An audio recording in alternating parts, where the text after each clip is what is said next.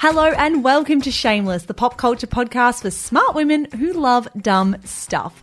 You're joined, as always, by Melbourne journalists Michelle Andrews and Zara McDonald. Hello. Hello. Coming up on today's show, are we all a little bit too obsessed with food delivery apps? Plus, why celebrity catfights are total bullshit, and the AFL women's photo that made waves around the country and then the world. But first, Zara, please do tell me, how was your week? I had a good week. I had a great week. How many times do you reckon you respond to that question with, I had a good week? But I think it's always good and important to try and be positive and put a positive spin on life. Oh, honey, have we been struggling? No, I just did have a good week. I have to say, though, ever since we did that segment on political correctness in comedy, my younger brother has sent me like an incessant amount of articles about Ricky Gervais because he has a massive crush on Ricky. And on Ricky, can you use those? Can you be on first name basis with those people? And I, ever since then, have been reading these articles. I started watching Afterlife by Ricky Gervais. Love that series on Netflix. We did recommend it in the newsletter last week, and I have finished it now. And I do have to say it is one of the most stirring television shows I've watched in a very long time. Like, it's something that I hadn't – it was just so different to what I'd watched in a really long time. I can't believe how much I cry and laugh when I watch that show. And also I feel very sorry for Mitch because I'll watch it and then I'll latch on to him hoping that he never dies because – it's all about very death. Deep. Yeah, it's about a man, if you haven't seen it, the main character's name is Tony, played by Ricky Gervais. He's written and directed this drama, and it's following his life after his wife lost her battle with breast cancer. Spoiler. Kidding. That is literally the whole show. You literally show. find that out within the first 10 seconds. What I did find interesting in have you finished it yet? No, Mitch and I are halfway through, but we watch one a night, and it's really nice because there's only, like 6 episodes There's 6 or something? episodes, and they're about 25 to 30 minutes. I would very much recommend it as a watch. It's interesting to me that throughout the show or throughout each episode, there seems to be very pointed moments where he's very clearly trying to communicate a message based on maybe controversy that he has been embroiled in the past. And those parts are really interesting to pick up. So I am looking forward for you to watch those episodes and for us to actually talk about that. Well, we're trying to savor it. I almost wish there was more, but there is such beauty in having a really short and sweet and succinct drama that doesn't stretch out beyond what it really should. Yeah. How was your week? I'm a sugar baby. I know you are. Cashed up sugar baby. Yeah. I don't talk about it a lot on here, but I do a column every fortnight with news.com.au where I try out things from pop culture. And this week's column, which should be going live on the day that this episode airs, or maybe this week, I'll drop it in the Facebook group when it does.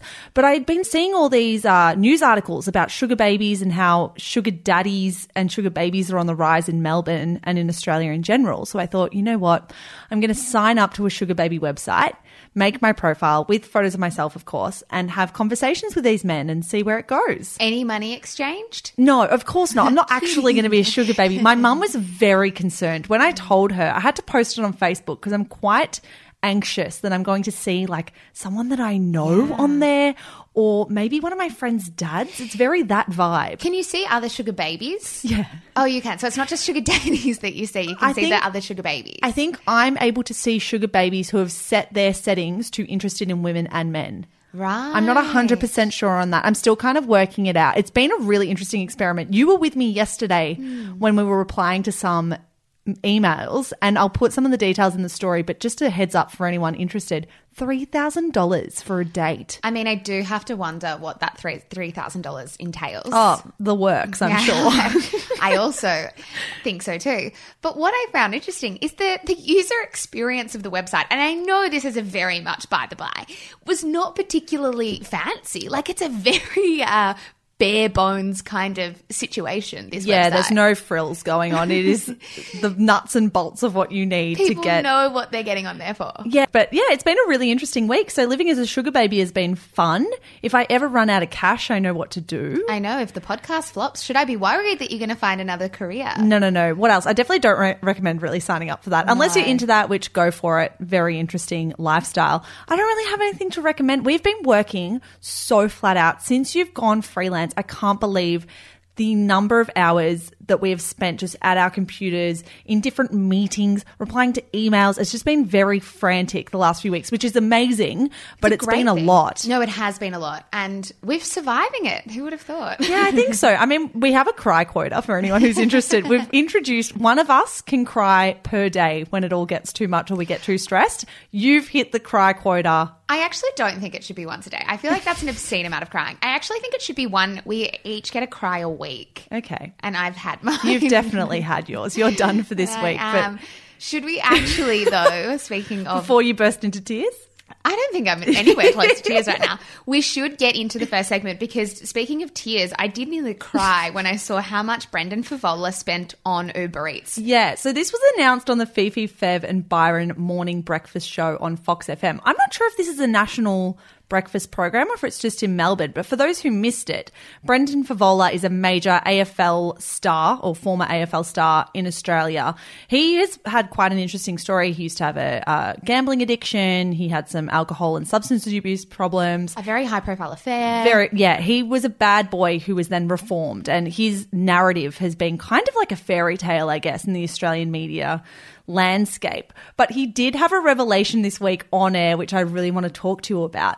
He has spent, in 18 months of having Uber Eats app on his phone, $35,000 on takeaway food. When we read that, I remember we both looked at each other and we thought, okay, well, we actually need to crunch these numbers because how much is that? Like, how much does that equal? I crunched it down. We worked it out. It was what? About $70 a day. Yeah. So he's made 588 orders on the app from 108 different restaurants. That equals 32 orders a month. So he must be ordering enough food for his whole family or something to be justifying that. I mean, it's an order a day, about $70 a day. So you must be doing a big order for lots of people. And he has got, I think, 4 daughters. Unless you have a massive appetite, which I imagine old mate Brendan Favola does. And he's not even the biggest spender on Uber Eats in Australia. He is in the top 0.02% of Uber Eats users.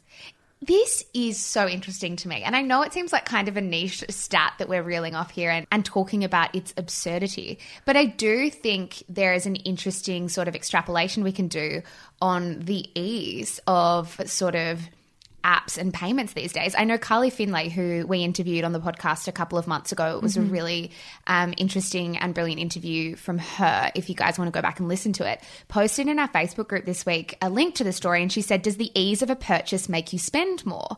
And I wondered, and I sat with that thought for a little bit, and I thought it absolutely does. In a day and age where I can buy anything on my phone and I don't have to plug in any of my details, it's much easier. For example, when we were out at an event last weekend, I think, and we got on a train and the train was going to be delayed by half an hour and I was in a rush and I thought either I can get out here and get in an Uber or I can stay on the train. I just got out and got in the Uber because it was so easy. And if that ease wasn't there, I don't think I would have done the same thing for a taxi. Yeah, I really think as well the visibility of money comes into this, that if you have the money in your hand and it's tangible and it's concrete and it's there, spending it feels different to when it's just a number on a phone. I feel like because money isn't really an object, like a physical object to us anywhere near as much as it has been across history anymore, we do spend with so much more ease. I totally agree with Carly Finlay on that. A little tidbit to this story, which I just find really interesting, is that food delivery companies are not flourishing in Australia, although we all use them, really. Foodora went under last year. Apparently Deliveroo is really struggling, and Menulog, which is the equal largest delivery service along with Uber Eats, is not yet profitable. They're all really struggling to turn over a profit, which just makes the future of this industry really murky. I agree with that, and I wonder what a lot of millennials will actually do without these services at their beck and call. I do think there is something in the idea that we're now living in a culture of food more than we ever have before. According to an analysis of historical data, and this is US-based, but I think it says a lot across the board, of food spending habits by the University of Arkansas, eating out has increased from 25.9% of consumers in 1970 to a record of 43.5%. Whoa. So I think there is something about our propensity now to eat out, and that's sort of translated into our our want and our desire to have restaurant quality food at home. Yeah. So we got so used to eating out, and then suddenly it could come to our door, and we didn't want anything crappy now. We want good stuff. We just don't want to have to cook it ourselves. Yeah, and it's so weird because we are living so differently. Like both men and women are working so much more than they have across history. I do wonder, is it arrogant for our generation to say we simply don't have the time to cook anymore? Because that is a conversation that I have with lots of girlfriends, and it's something that I feel in myself, that if I'm working, I don't know, probably 50 plus hours a week at the moment, I don't then feel like I want to go home, go to the grocery shopping, prepare a full meal. It feels like the 30 minutes that I would spend cooking a meal could be so much better spent doing other things that fulfill me. So I do wonder if that's a sense of arrogance or whether it's just the reality that we don't have as much time to dedicate towards domestic things like this. If you get a joy from cooking, go for it. But lots of people don't. I actually don't know if it's a time thing and more of a priorities thing. Like, we have options now. I feel like we do have as much time as we always have. Maybe we're just not using it as well. Like, I don't even think we're working that much harder than my parents would have. I just think we have the option not to cook now, and now we have the option to sort of recalibrate our priorities and say, well, I do value that 30 minutes that I would have spent cooking, spending time with my family. Because we have that option, we're all choosing the same one. Yeah, and it's funny because the cost of living is going up, but the average wage isn't. So I do wonder what's appropriate. Like, in your opinion, how much should you be spending on a food delivery app week to week? I have no idea. I mean, I think that's a hard question to ask because I think it's infused with, obviously, how much money you have. I mean, there is still a lot of privilege in talking about having the ability to spend $5 just to get food delivered. I mean, I guess 1 meal a week, is that a lot? Yeah, 1 to 2. I feel like I would probably do a week, and I think that's a good midpoint. I love Uber Eats. I love Deliveroo, so I don't want to hate on them because they're amazing, but $35,000 in 18 months, that's half of a house deposit. Do you think it also comes down to sort of how we live in like this hyper consumerist society where all we do is buy things? It's not just the ease of buying, it's just that we all buy all the time. I have this conversation with my mum all the time, and she is always very shocked about how much me and my siblings buy in comparison to what she bought when she was much younger. Like, I feel like we live in this far more materialistic, overly commercialized world where there is more pressure to buy full stop. Like, there's more options to buy. Perhaps. I do feel like spending behavior is so symptomatic of how you grew up and the values that you were infused with from a young age. So maybe Brenda Favola grew up in a family where takeaway was a norm, and maybe other people would look at that $35,000 amount and absolutely shudder. I have friends who don't have any food delivery apps on their phone because they didn't grow up with that kind of expectation that once a week there would be a treat at the end of it. I mean, it's so funny. We're recording this and talking about it. I know full well that I'm going to leave this recording, go home to Mitch, and we're going to order food tonight. It's like our once a week thing. It's nice. It's a really nice practice at home with other people. I think in that sense, it can be quite mindful in keeping you at home and not keeping you scattered. It's almost like a self-care ritual. I think in 2019, it's absolutely a self-care ritual in that on the weekend, if you don't want to do anything, you say to your friends or your mum or your dad or your boyfriend, I want to sit at home and have Uber Eats. Yes, it's so true. Which is hard because it means we're just spending more. And if we want to spend more, I mean, power to all of us if that's what we want to spend our money on. I do think it comes down to priorities. And when it comes to money, people have different priorities on what they want to spend with. I mean, we have different money priorities at the moment. We speak about that a lot. You are saving to buy long-term house. Yeah, Mitch and I want to buy our first home, and by home I mean shoebox apartment, because God knows we will not be able to afford a home. And I want to travel at the moment. That's what I want to spend my money on. So people do have different priorities when it comes to money, and I think it's very easy to sort of project judgment onto how people spend. Although I have to say $35,000 on Uber Eats is a bit excessive. Wow, that was a whole lot of cognitive dissonance going on there. Thank you. Next, bitch. And now it is time for the quick and dirty. As always, we will bring you 5 stories from the rough and tumble. All right. Rough and tumble. Do you know what? I actually wrote that line into the very first episode that we scripted, and we've never got rid of it. Anyway, rough and tumble of the news cycle. Michelle, you are kicking it off today. What have you got for us? I am. Before I say anything, if you do not want a Married at First Sight spoiler, skip ahead probably 90 seconds and I'll try and get the spoilers out of the way as soon as possible, and then we won't mention the names again. Okay, deep breath. Married at First Sight, spoiler alert. Bombshell photos reveal the 3 couples still together at the reunion. As it's confirmed, Jessica Power and Daniel Webb are allowed to stay in the experiment. That is from the Daily Mail. You have about 50 seconds to explain this. Okay, great. So what happened was there is a reunion special that has been filmed months after the season wrapped this week. So the Daily Mail had Paps there and looked at which couples went in together to this reunion special and which arrived separately in separate cars, which says a lot about whether or not they're still together. So I'll rattle these off. Heidi and Mike apparently have split. Ning and Mark have split. Dan and Jess are still together. Jules and Cam are still together. And Martha and Michael are still together. Okay, no more mentions of names for anyone who skipped ahead, Zara. I think you did that in a good amount of time. Great. All of that was French to me because I'm not a Married at First Sight watcher.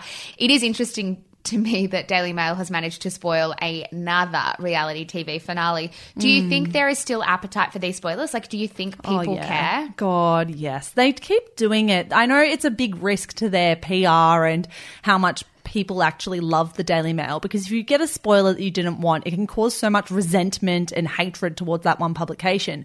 But it clearly pays off for Daily Mail. It must work for them that they can put these out and they get such clicks and so much traction that they want to keep doing them. Well, the traffic would be huge for sure. I mean, I don't know much about this story, but is the contents of it as much of a surprise? Like, is that why the story is interesting? Yes, absolutely. I think they've probably had more success. If the Daily Mail is correct, then it would mean that this season is the most successful or one of the most successful of what they've done. Interesting. My second story. Glammed up Paris Jackson hits the red carpet just days after suicide attempt reports. That is from news.com.au. We touched on our concern for the welfare of the Jackson kids in our Leaving Neverland segment a couple of weeks ago. It is really bizarre to me that whether or not there was a suicide attempt in this kind of circumstance, that we are reporting on it, that the media is feeling the need to speculate, because they are just reports. Like, she is coming out and denying it. And I think that's the only thing that matters. It's just crazy to me that there's no sense of ethics around this story. Yeah, and she's not the first person who has had a rumoured suicide attempt, even back here in Australia where that's been covered really quickly by the media. I just think there's a lot that we need to take into account when it comes to people's mental fragility. Well, I think it's actually the story where we should have blanket rules. And I know that people aren't just going to listen to this and enforce blanket rules, but I do think it's cut and dry. If it's a suicide report, then it shouldn't be reported on. If they are confirming it, then we can report on it, because they are clearly ready for the story to sort of hit the news cycle. But these reports just really frustrate me. Well, the cost will so far outweigh the benefit. Like, what's the benefit in the public knowing that someone may have attempted to take their life compared to the cost of that person then potentially taking their life because of the resulting, I don't know, attention, spotlight on them in that moment? It's just horrific. I really hope that in the future, I hope that no one loses their life first and foremost, because the media is paying so much attention to them in their most dire moment. And I hope that in the future we can move away from stories like that. Agreed. My third story, Game of Thrones actress Emilia Clarke reveals she suffered 2 life-threatening aneurysms. That's from ABC. Sorry, those are 2 very dark stories back to back. They are. This Emilia Clarke story at least has a thread of light through it. She wrote about her experience having 2 strokes in the New Yorker this week. The piece was pretty harrowing. It's pretty long. Give yourself a little bit of time to scope through it, because there's also a lot of detail about the brain aneurysms that she was experiencing and sort of the detail around the surgeries and stuff like that.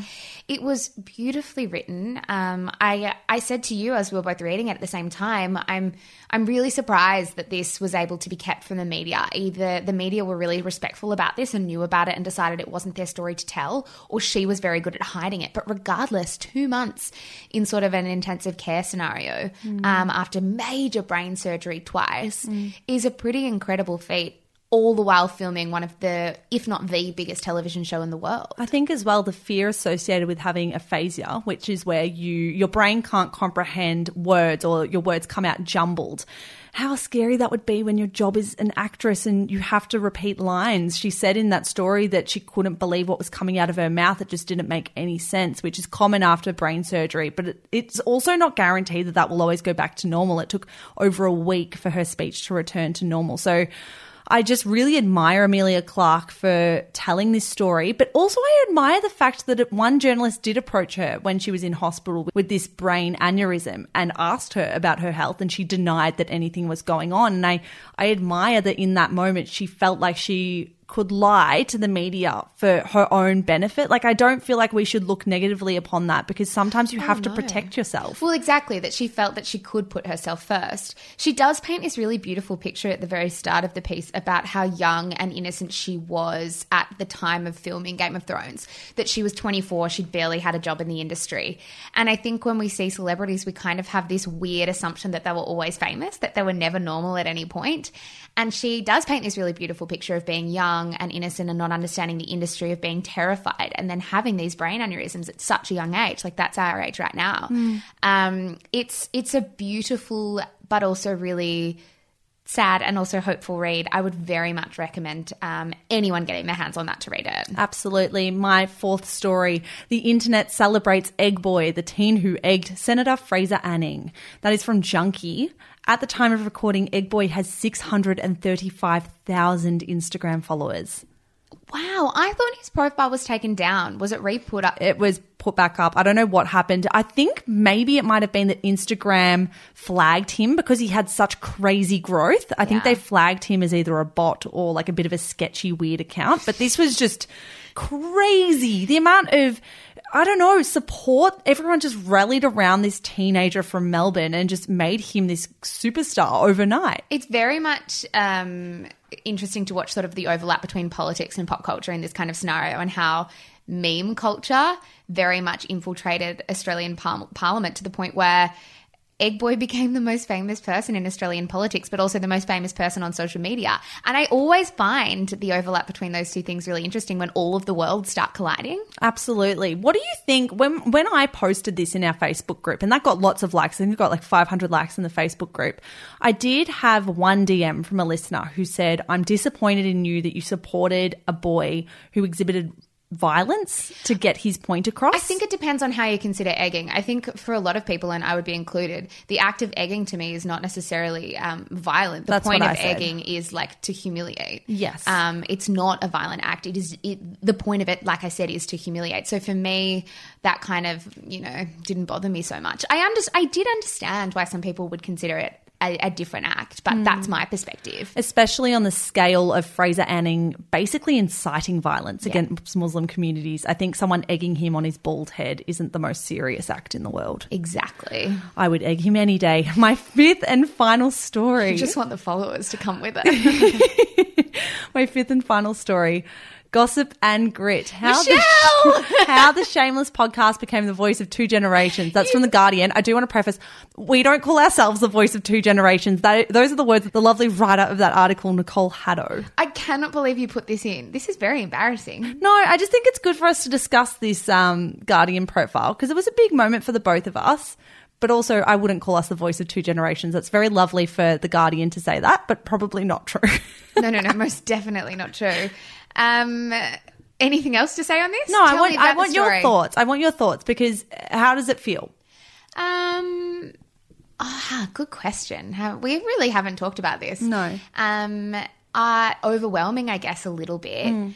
I have only quit my job in the last 4 weeks. I also think that there's a propensity for when we're posting about these kinds of things, like this article, for everything to seem quite rosy and quite fun. But the other side to that is, I don't know, everything can be in a bit of an illusion. Like, we've had a really hard couple of weeks too, and I've had a particularly hard couple of weeks.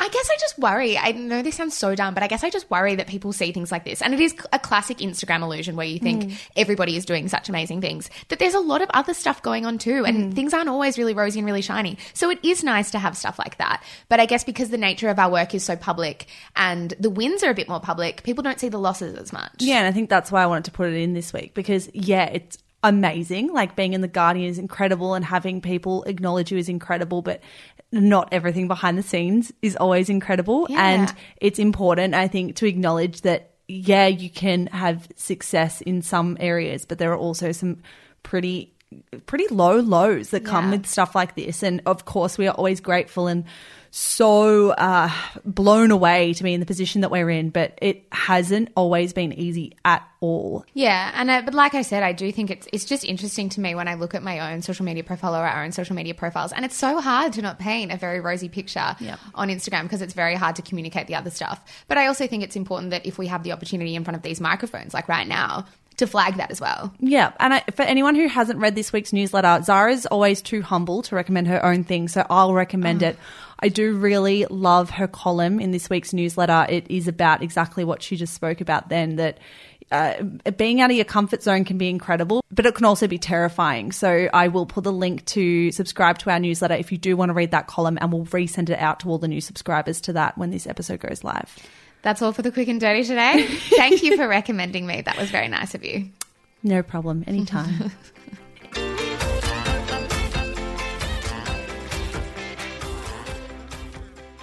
In case you missed it, Meghan Markle and Priyanka Chopra, once firm friends, now supposedly hate each other's guts. You see, Meghan didn't attend Chopra's wedding last year, then Chopra skipped Meghan Markle's baby shower a few weeks ago, and in these silly, trashy, ridiculous stories emerged an all-too-familiar thread.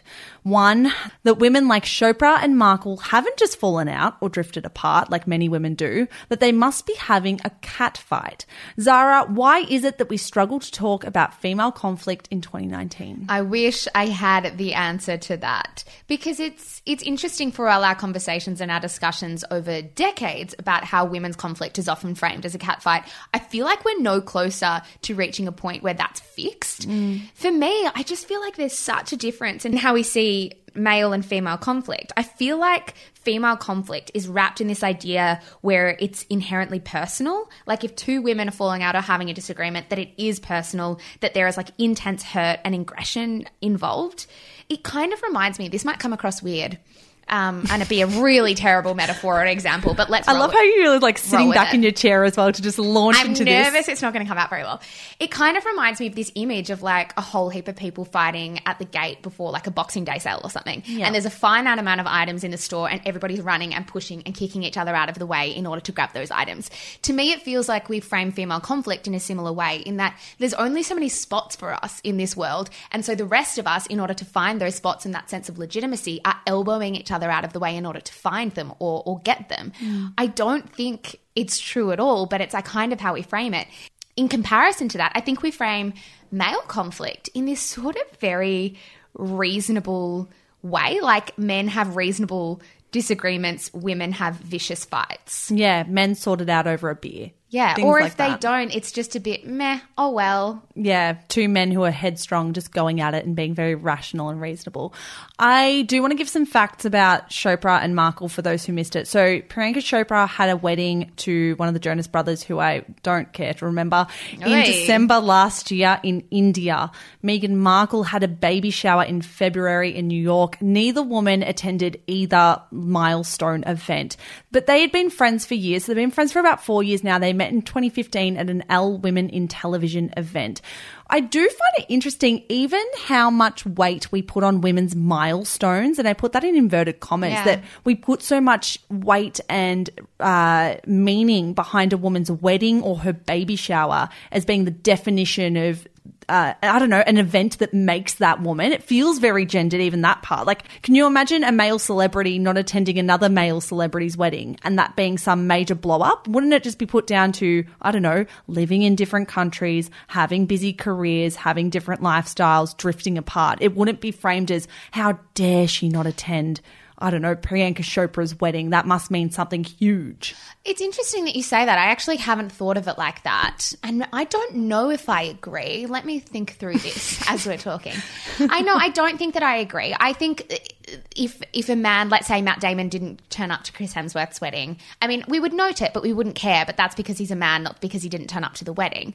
I think the optics of this are important. And I think both Meghan Markle, however we want to call her, and Priyanka Chopra would have known what it would have meant, them not turning up to each other's weddings. Like, they would have known that the stories would have come. So there would have been a reason that they didn't turn up.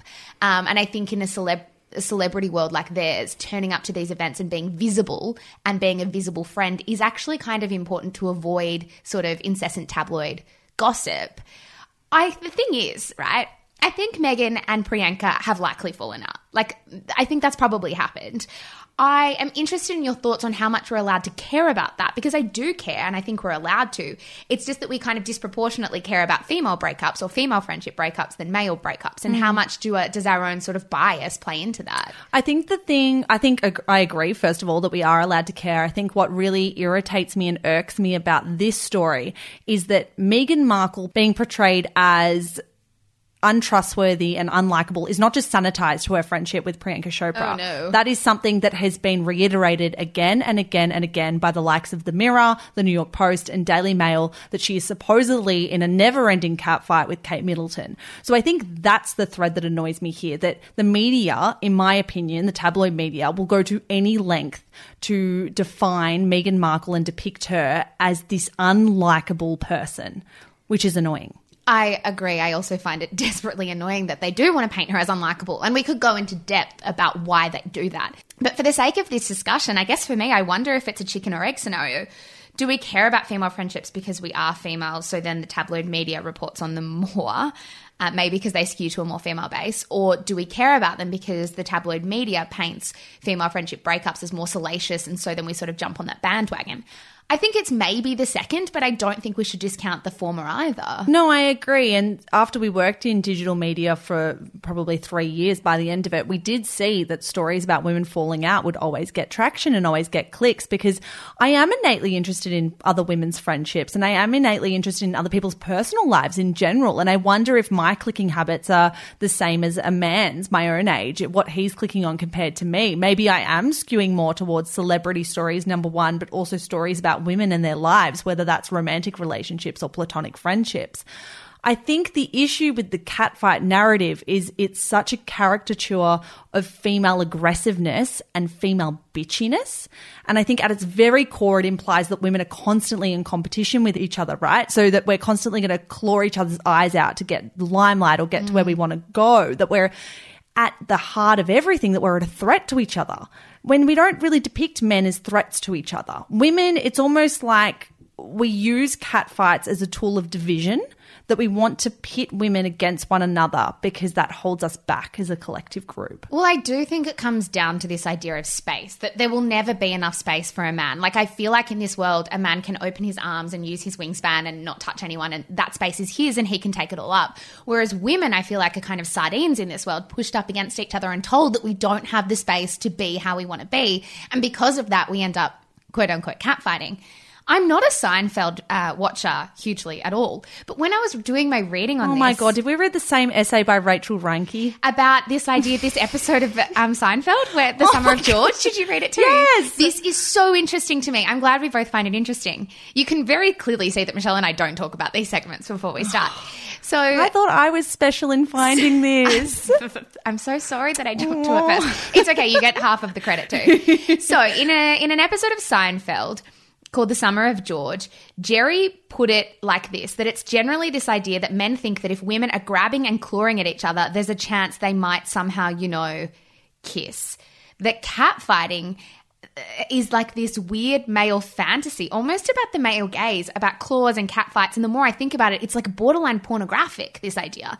Is that the sense that you got from that essay too, that there is kind of layers of porn to this that I'd never thought of before? Yes, sexiness. Yeah. And it's interesting you bring that up, because earlier this year there were a lot of news articles circulating that the narrative of Kate and Meghan fighting back and forth was actually a ruse to distract people from the fact that Harry and Will have had a major falling out, but no one would really care about Harry and Will having a major falling out because nobody cares about men not getting along. It's sexier to see two women fighting. It kind of reminds me, and I don't know if I'm sort of jumping too far away from this, but this idea of like the two young girls kissing at the club for the male gaze once again, it just all sort of plays into this same idea that we think that women are kind of like always jumping about fighting each other with pillowcases at sleepovers and catfighting when we don't get along, when in reality that's not how our friendships exist at all. Clem Bastow wrote for Daily Life in 2015, so this is a pretty old article, but she pointed to how insidiously these clashes are often often framed by way of lip service to feminism, as though all women should support each other and live in a fairyland named sisterhood where we sing Helen Reddy songs every night. So in these stories, more often than not, there'll be some kind of point to how both are feminists, or one is a feminist and one isn't, or whatever, that feminism somehow has a role to play in these sort of fights too. If anything, this was with Meghan Markle in particular, this was always going to be how it ended and the narrative that was pushed predominantly. There was a great story by Yomi Adegoke in The Guardian that said all that was truly inevitable was the swiftness with which the press turned on her, furthering the fallacy that women cannot get along. It's so frustrating. And I think on a much more personal note, we have only had drippings of this, like tiny drippings, but it's certainly come up in our work together, which I have found very surprising. I think the most consistent comment we get about each other when we're together, whether people are maybe interviewing us or asking us questions about the podcast, it's this sense of awe that we tend to disagree with each other in a lot of the things that we're talking about. Like, people are genuinely surprised that we disagree with each other. And that's not us over exaggerating. Like, that would be the most common comment we get. Would you agree? Sure. Absolutely. It's that people can't quite believe that Zara and I are actually friends, that we can still be kind to each other and not agree on everything that we do. And I think sometimes, particularly feedback that we've gotten recently, is that perhaps that we're being rude to each other or we don't like each other is a thread definitely going on the Apple Podcast reviews right now, which is very hard. Firstly for you, Zara, because I feel like it's very harsh towards you a lot of the time. And that's totally fine, because this is, I mean, we do this job for a reason and we put our voices in front of microphones. So you cannot possibly sit in front of a microphone and talk for an hour and expect that people are only going to be nice to you. And I don't think that we deserve that. But it was interesting that, like, even last night or the night before that I called you to talk about this, and I said to you, I don't know, because my sense of humor is quite sarcastic and we do rib each other. I'm very dry. None of us knew that. And we do rib each other a lot. And I remember saying to you, at what point do we dilute this a little bit because people don't get it? And at what point do you kind of pivot how you function and your dynamic because people are uncomfortable with it? And the last thing that I would want is for people to listen and be uncomfortable or expect that we don't like each other. We love each other a lot, which is very awkward for me to say. I'm just not very sentimental. Ew. And of course there are two types of feedback. One is very constructive and helpful, and one's just toxic. And that is a conversation that we always have with each other when we need to look at different types of feedback about our personalities, about our broadcasting styles, and decide what's going to help the quality of the podcast and what actually just isn't helpful and is just kind of trolling. I think it will take us time to get used to that. And I kind of just take all of it on because I thought we can just be better. I don't know if that's healthy. I don't know if that's helpful. But it is interesting. At what point do you listen to that feedback and think, well, people just don't get it and they're uncomfortable with it, so you kind of change? I don't know what the answer is. I'm sure we've just sent about 10,000 people into our Apple Podcast reviews, I know, which terrifies me as I think about it. But that's the weird thing, right? That people actually think that we must hate each other and that you must hate me because you don't agree with me or you rib me or you make sarcastic comments when I say something. And I wonder if that's a generational divide, that people can't imagine having a friendship with another woman where you just speak candidly and honestly with each other and you don't feel like you have to sugarcoat things. It's always been an expectation of women, I feel like, to make their points palatable. I think we've always had a relationship where we're brutally honest with each other, but we also know that it's going to be fine, that you and I can say whatever we want and it doesn't matter. But for that to then be taken and construed as we either hate each other or we're catfighting or we don't get along or we're woman hating is annoying, because for me to go through those reviews last night and read, oh, Zara hates Michelle, I'm like, you just don't get it. You mustn't have a relationship or a friendship like we have because we're just honest. But then, I mean, the last thing I would ever want to be is kind of defensive about these things, because I'm not particularly defensive. I don't think I will change my behavior that much because I don't have that much of a filter with you, because it's rooted in a lot of respect, which I think is important. But if people don't understand dynamics like that, is that not the responsibility of us to sort of make it a little bit more inclusive? I don't know what the answer is. Well, maybe this is the conversation that we're having now. So if you're listening and you're worried that Zara does hate me or I hate her or we don't get along, Trust me, we do. We just have always had a relationship where we debate. I don't even think it's our responsibility to say that because, to be honest, like I think that should be assumed. I don't think we could work together this much and not. But, I mean, it is interesting. When we did an interview a couple of days ago with the boys from the Daily Talk Show, and we were having this discussion with them, and they said to us that to bring it back to this kind of core idea of a catfight, they have a very similar relationship with each other as we have with each other, and not once have they ever been commented on that the fact that they have a conversation and they disagree, or that they might not like each other, which I found very interesting just to talk to two other people in a similar industry who do a similar thing, who sort of aren't looked upon in a similar way. Yeah, well, it's probably the expectation that people don't always expect Tommy and Josh to be palatable. Yeah. That as women, especially as young women, people want us to be palatable and they want us to be polite above anything else, which of course there is always room for politeness, but I would argue that it's not the most important thing on a pop culture podcast to be polite to each other. It would also be boring. I don't want to dilute what we do, and I know that I'm being defensive of you because a lot of the comments recently have been about you. I don't think, well, clearly there's nothing that attractive about a sarcastic female. I honestly think that's also what it is, that a sarcastic female is suddenly a bitch. Yeah, and it's funny because we've commentated on this type of stuff for so long, but now that we probably do have a slightly bigger platform, we're becoming the ones that people are talking about. But it's not just us, and it's not just Megan and Kate, and it's not just Megan and Priyanka. Before that, it was Jen and Angelina, and I'm sure we could go way back through history and find a pairing that it's always been throughout history. That's what I find interesting, and I think I started this segment by saying it's curious to me that we've had these discussions for decades and it feels like not one piece of progress has been made. We are still having the same conversations, and I don't know what we need to do in order to enact change. Maybe it's the fact that we don't dilute this. Like maybe it is the fact that we have conversations that are rooted in sarcasm and banter and that people need to get used to that. Like maybe that's the response. I'm just a bit nervous doing that now. I think even down to the minutiae of how we talk about women in the public eye, even comparing two friends, like the who wore it better narrative, particularly with Megan and Kate, it's that idea, and I'll again quote Yomi Adegoke from The Guardian, by virtue of being a woman, it is impossible to be discussed in the same breath, if not to debate who is better dressed. Read better. It would have been almost impossible to have missed the story this week. AFL women's star Taylor Harris found herself the centre of a viral sporting storm after a photo of her kicking a ball was deleted from Channel 7's designated AFL social media feeds because of intense and misogynistic trolling. Since then, there has been an outpouring of anger and frustration settling around one core issue. How long is it going to take for women's sports stars to be taken seriously? Mish, how did you feel as this story unfolded very quickly, might I add, over the course of the week? Yeah, very, very quickly. So for some context, this was a photo taken by award-winning photographer Michael Wilson. It was a shot taken at the peak, the height of Taylor Harris's kicking motion. And it was taken on last Sunday and then I guess removed from the website probably on Tuesday, and that's when everything really blew up and this went viral.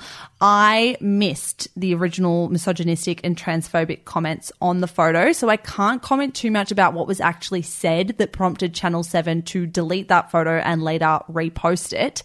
But from what I've heard, a lot of it centered around pubic hair, a lot of it centered around Taylor Harris's body shape and femininity, which is disgusting.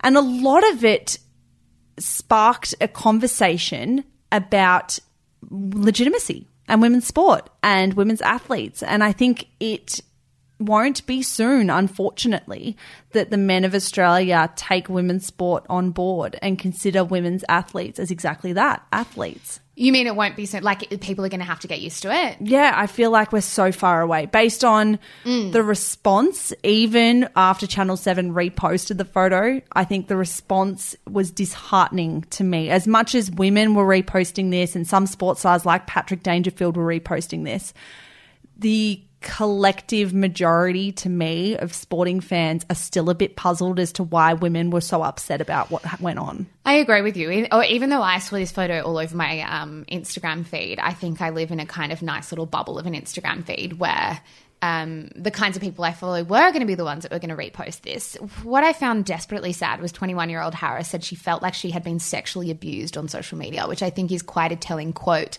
to paint a picture of how abusive and violent and aggressive this commentary was.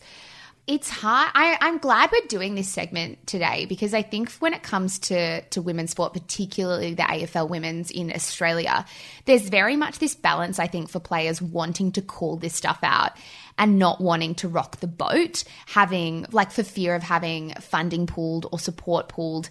I feel like the AFL women's feel like they're very much at the mercy of a sport that hasn't yet let them in. And if you feel like you're not in yet, then I feel like you can't yell as loudly as you'd like to. So I think it's the responsibility of the rest of us to yell for them, I guess. Yeah, and even do something as simple as putting it on the television, going to a game, supporting the industry that is women's footy, because until that happens, the AFL men's side of things aren't going to take the league as seriously as they should, or even play as many games as they should. 8 games for a season simply isn't enough. That's another conversation in its entirety. But what my overriding vibe is after this entire clusterfuck is that men still feel an ownership over the realm of sport and they simply cannot stomach the thought of women infiltrating it. This depiction of Tayla Harris kicking was so athletic, so impressive, so incredible that I cannot believe that men chose to make it sexual. And it really does make me think that a lot of men in Australia simply don't like the idea of women commentating on their panels, hosting their shows, or even getting in on the action and actually going out on a footy field. I agree, because that is the overriding sense that I have, that nobody wants to open the gates, that these men don't want to open the gates to let these women in. It feels like they feel like they have ownership over this sport and this domain and actually cannot conceive that a woman or somebody who might look different to them or be different to them could be interested in the same things that they are. It reminds me of that quote from Lindy West, even when we were talking about Ricky Gervais a couple of weeks ago, where she said, "The world is bigger than you and it belongs to us too." That's the thing I can't get out of my mind when we're having this conversation, is this might have been your sport for decades, but that doesn't mean that you own it. It just means that it's time for us to have our time too. Yeah, and it really does make me think that so many Australian men still struggle with the concept that a woman doesn't have to be weak, small, petite and quiet. That women can be tall and athletic and proud and loud. Wow, rhyming. And that's totally fine, and that's how it should be. It's like they want to minimize us and push us into spaces exactly like the last segment. They want us to sugarcoat things. They want us to feel at the tiniest amount of space possible. Like, they don't want us to feel the space that they have seen as theirs. I do want to draw a parallel here because lots of people have already done that online. When this outrage came because of the vile and misogynistic trolling that Tayla Harris was at the mercy of, a lot of people drew a parallel between Dustin Martin receiving sexualized comments on his Instagram photos, which does not excuse that behavior. That is disgusting. If anyone's going onto Dustin Martin's photos and saying that they can almost, or they want to see his penis through his shorts or comments like that, which there are plenty, I've seen lots of screenshots, of course that's abhorrent and that's not what we want. The difference, though, is that we already approach men's sport with an air of legitimacy. So Dustin Martin, first and foremost, is seen as an impressive athlete. He's not seen as something to have sex with. All of our conversations about men's sport come from a stance of seriousness and importance and legitimacy, and we do not afford the same right to women athletes like Tayla Harris, and that's the difference. So all of the op-eds online saying, oh, well, this is an interesting comparison, why don't we talk more about sexualizing male athletes? Yes, let's talk about it. There is a space and a time and a place for those conversations, and I do not endorse people sexualizing Dustin Martin. I don't endorse them sexualizing any athlete who's just doing their job, but it's not the same, because with women, we sexualize them first and then we talk about their talent second. I agree with that. I think the other commentary that's going around is that this is a double standard, and people love to throw that word around. This is a double standard. It's not a double standard, because when we're talking about double standards, we also have to talk about power. And in this scenario, Tayla Harris has no power. She is not known as the brilliant Australian footballer, as you said. People now know Tayla Harris as the woman who was trolled for having her legs open. Well, for being what a lot of men on the internet deemed an object. Like, she was first and foremost an object. And that's how people treated her. And that is the difference. It is not the same thing, though you're absolutely right. It's not to say that the Dustin Martin commentary doesn't matter. It's just not the time for the conversation to be hijacked by that. One of the biggest issues for me, and I think one of the biggest players in this game who are not being held to account, are the people who are running the AFL social media accounts. I am done with the people that are running these accounts. And then we're talking about the 7 AFL accounts who are posting these photos of these women and not protecting protecting them in the comments. Yes, that's Seven Network. I would like to make a point that I think the AFL does a pretty good job itself of moderating its own pages. I think they are pretty good at that. It is Channel 7 that in my mind needs to step up to the plate and actually be accountable for moderating these channels. Because, and we deal with this with the Facebook group all the time. We had a really big incident earlier this week, which you had a lot of stress over, Zara, on our Married at First Sight thread, where the tone and the comments taking place were not on in any way, shape or form. They weren't okay. And if that's happening on other networks, I know that major media networks, yeah, they're massive. They're way bigger than what the Shameless podcast community is. But at the end of the day, you have to be held accountable for the conversations that take place on your own platform. And if you're letting misogynistic, vile comments on your thread of a photo of a woman who is 21 years old, you should be at least condemned for that. And it's not just this photo. Like, this has been going on for years. This has been going on for years on photos of Hannah Mouncey, of other female athletes. And there are couple of things I can't stop thinking about. First and foremost, Channel 7, in having the rights to the AFL, which is a very expensive pursuit for them, but a very valuable one. Very lucrative have one. a responsibility to protect the players. They have a responsibility to do so. And the most cynical part of me, Michelle, and I wonder where you'll sit on this, it's hard now when you have a Facebook page to cut through. It is very hard to cut through the algorithm and in order to get engagement. It's not surprising to me that Channel 7 post a photo of maybe a female player and it does gain engagement and it does gain traction, even if it's negative, that they don't then go and delete the comments because it's terrible for their position on the feed. And I don't think it's as deliberate as that, but I do think maybe they just see engagement figures and not commentary. I love that you jumped in to clarify because you thought I was going to disagree. I agree. I think any social media manager in their most pragmatic moment would think we cannot censor these threads too much because censorship equals a decline in engagement. Decline in engagement means a decline in overall success and KPIs of how my job is performing and how I'm performing in that position. So I agree with you. I think the comments in general from men, largely, almost 100% in my mind, from men about the AFLW need to be checked, even in social settings when they're offline. When you're sitting around a table with a bunch of guys and they're talking about the AFLW, I think it's really worth asking the question, when you hear a man or another woman questioning the standard of the AFLW league, I think a good parallel there to draw is, should we really be comparing a league that is in its infancy to one that has existed for over 120 years in the AFL? We cannot look at the AFL, which has been around for over a century, compare it to the AFLW, which has been around for a hot minute, and expect the same standard. That is just flawed logic that I can't even be bothered to venture there, really. To me, that speaks so much to how internalized misogyny exists in our world, that we don't have the time to consider that context, that we see the two television screens together and just laugh at one of them because we don't think it's good enough. One of the other big issues that I have for me is the tone of the commentary and the fact that so many men wrap their commentary about women's sport as a joke. It is a joke. They are being ironic. They aren't the problem. They're pointing out the problem by making the joke. We're just pointing to what other people are saying. These jokes aren't funny anymore. Women don't need your jokes. They actually, in this setting, need your backing and your support. They need your earnest and legitimate backing. I tell you who's a great example of this. Is it Brandon Jack, who writes pretty prolifically for Fairfax now, what is now Channel 9, who is Kieran Jack's younger brother who used to play AFL. And he is a brilliant champion of women's sport in taking it seriously. No time for jokes. Let's just take this seriously. But I am tired of the men who want to tag their friends in threads and not add to the commentary, but say, haha, read the comments here. Yeah. As if, look how absurd they are. I'm not taking part. I'm just pointing to you to read them. That shits me up the wall. Same with Titus O'Reilly. Titus O'Reilly is a great champion of women's sport, and he's absolutely not here for any negative commentary around women's bodies, women's legitimacy out on the field. I really highly recommend following Titus O'Reilly, not just because he's a champion of women, because he's really fucking funny.